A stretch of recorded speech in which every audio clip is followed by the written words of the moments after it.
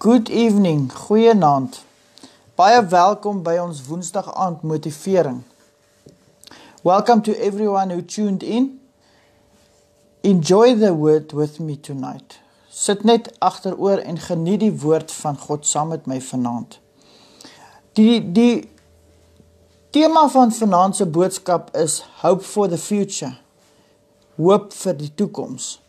Ek het Sondag so geraak aan hierdie vers, maar ek wil 'n bietjie daaroor uitbrei vanaand, want daar is so baie opgesluit in hierdie 3 verse. If we look at the world, everything is in chaos. Alles om ons lyk de mekaar en chaoties. Dit lyk net alles in chaos. En dit kan ons negatief maak. Ons het dan mos iets nodig om aan vas te hou. We need something to hold on to. We need hope for the future. Ons het hoop vir die toekoms nodig. En ons het dit. Die volgende 3 verse wil ek graag hê ons moet meer uitbrei op vanaand. Jeremiah 29:11-13. In die ESV said it, For I know the plans I have for you, declares the Lord. Plans for welfare and not for evil, to give you a future and hope. Then you will call upon me and come and pray to me, and I will hear you. You will seek me and find me when you seek me with all your heart. Die Afrikaanse 1933 vertaling sê die volgende, want ek weet watter gedagtes ek aangaande julle koester, spreek die Here, gedagtes van vrede en nie van onheil nie, om julle 'n hoopvolle toekoms te gee. Dan sal julle my aanroep en heen gaan en tot my bid, en ek sal na julle luister, en julle sal my soek en vind, as julle na my vra met julle hele hart. You see, in Psalm 119 verse 89, we read that God's word is eternal. God se woord is ewig. Dit staan vir ewig vas. So ons kan ook hierdie boodskap vir onsself vat vandag. This promise still stands for us today. God knows exactly what plans He has in store for us. Hy weet presies wat se planne het hy vir my en vir jou. This is actually a comforting thought if you think about that. If you just sit and think about this. Dit gee jou 'n gevoel van rustigheid in jou hart as jy net sit en hieroor nadink. It is a blessing to know that God has plans for us. Hy het planne met jou en met my. The comforting thought is the following. If God has plans for you and for me, that means that we are constantly on His mind. Ons is die heeltyd in sy gedagtes. He's thinking about us constantly. As dit nie vir jou rustigheid gee nie, weet ek nie wat gaan nie. He loves us so much that He has plans for us in store. Hy is so lief vir ons dat hy planne het vir ons, dat hy sit en hy dink oor ons die heeltyd. Ons die heeltyd op in sy gedagtes. Then we read further in Jeremiah 29 verse 11, what plans? Wat se planne het hy met ons? It says, plans for welfare and not for evil, to give you a future and a hope. Gedagtes van vrede en nie van onheil nie, om julle 'n hoopvolle toekoms te gee. Jy sien, daar is ons hoop in die toekoms. Jesus is ons hoop in die toekoms. What plans has God have for us? Watter planne het hy vir ons? He says, plans for welfare and not for evil. He wants us to be successful.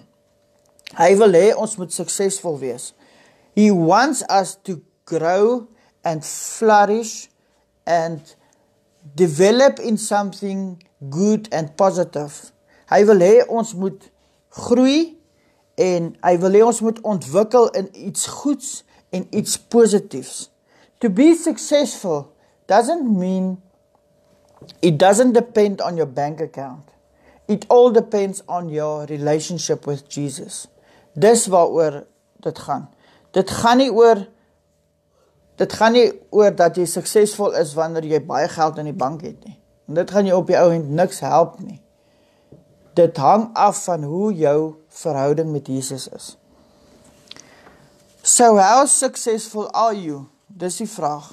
Hoe suksesvol is jy? Hoe lyk jou bankrekening en hoe lyk jou verhouding met Jesus? Dis twee goed wat teen mekaar opgeweeg word.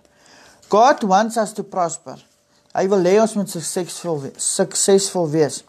In elke area, financially, hy wil hê ons moet finansiëel sukses behaal, but also in wisdom, in your relationships, at your school, at your job, in your ministry, in every area of your life. Hy het regtig die beste planne vir ons en hy wil hê ons moet suksesvol wees. In wysheid, in ons verhoudings, by jou skool, by jou werk, in jou bediening. In al daai areas wil hy hê ons moet suksesvol wees. But in order for us to prosper, we must first do something. En dit sê in die volgende vers. We get the answer in Jeremiah 29 in verse 12 and 13. It says, "Then you will call upon me and come and pray to me, and I will hear you. You will seek me and find me when you seek me with all your heart." So dit beteken, in die Afrikaans sê hulle, dan sal julle my aanroep en heen gaan en tot my bid, en ek sal na julle luister. En julle sal my soek en vind as julle na my soek met julle hele hart. First of all, we must seek the Lord. Seek his face. 2 Chronicles 7 verse 14 says the following. It says, "If my people who are called by my name will humble themselves and pray and seek my face and turn from their wicked ways, then I will hear from heaven and I will forgive their sin and will heal their land." To seek his face means to seek his presence. Jy moet bid en jy moet sy aangesig soek. Jy moet sy teenwoordigheid soek. Gaan en soek sy teenwoordigheid. Dis wat seek his face beteken. Humble yourself before his feet and pray. Verootmoedig jouself by sy voete en gaan bid. He promises us in Jeremiah 29 verse 12 that if we pray to him, he will hear us and he will listen. Hy sê daarin, as ons bid, sal hy luister en hy sal ons hoor. In verse 13 he says, "You will seek me and find me when you seek me with your whole heart." Nie met 'n halwe hart nie, met 'n hele hart. Wanneer ons hom met ons hele hart soek, dan sal ons hom vind. Wat 'n wonderlike belofte. This is a great promise. When we seek him with all our hearts, we will find him. Jy sal hom vind. God has plans for us despite of our shortcomings. Hy het nog steeds planne met ons, al maak ons foute. Dis hoe baie hy ons lief het. Maak nie saak hoe jy aangejaag het in jou lewe nie. God het jou nog steeds lief. No matter how bad you have messed up in your life, God still loves you. Romans 5 verse 8 says, "But God showed his love for us by sending Christ to die for us while we were still sinners." Hy het Jesus gestuur om vir ons dood te gaan, terwyl ons nog sondaars was. Hy het nie gesê, gaan maak nou eers reg en dan kom jy na my as jy skoon en sonder sonde is nie. While we were still sinners. Just because God has plans for us to prosper, doesn't mean we will never experience any type of troubles. That's not what I say tonight. We will still experience all kinds of trouble and pain, disappointment, trials and tribulations. Ons gaan nog steeds dinge moet deurgaan wat nie so lekker vars is nie. Maar God het ook 'n plan om ons deur hierdie dinge te dra. He will help us through this. All these trials and tribulations, He will help us to get through that. Jesus tells us in John 16 verse 33, He says, here on earth you will have many trials and tribulations, trials and sorrows, but take heart, because I have overcome the world. Die Afrikaans sê, in die wêreld sal julle verdrukking hê, maar hou goeie moed. Ek het die wêreld oorwin. Niks wat in hierdie wêreld nou gebeur, is vir God iets niets nie. Nothing is new to Him. Hy weet alles. Hy weet van alles. He knows everything. He says, I have overcome the world. Dis klaar. Hy het dit klaar oorwin. He says, we must just have courage, have faith, hou goeie moed. Dis wat hy sê, hou goeie moed. Trust Him that He will see you through every situation. Glo en vertrou dat hy jou deur elke situasie in jou lewe sal help. Sonder Jesus is daar geen hoop nie. Ek sê dit altyd op begrafnisse, without Jesus there's no hope.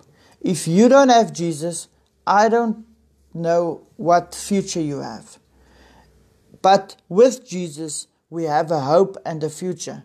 Met Jesus het ons 'n hoop en 'n toekoms. Maak nie saak wat nou in ons lewe gebeur, of wat in hierdie wêreld gebeur nie. Ons toekoms en ons hoop is in Jesus.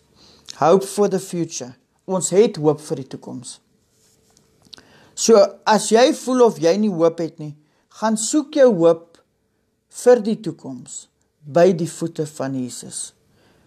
Go and find your hope for the future at the feet of Jesus. Amen.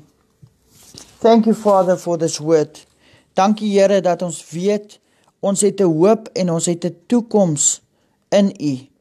Sonder U is ons niks, Here. Without you, we are nothing. We can't do anything without you, and we don't want to be one day without you. Our hope and our future is in you. Ons hoop, Here, en ons toekoms is in U. En ons sê baie dankie dat ons daaraan kan vashou.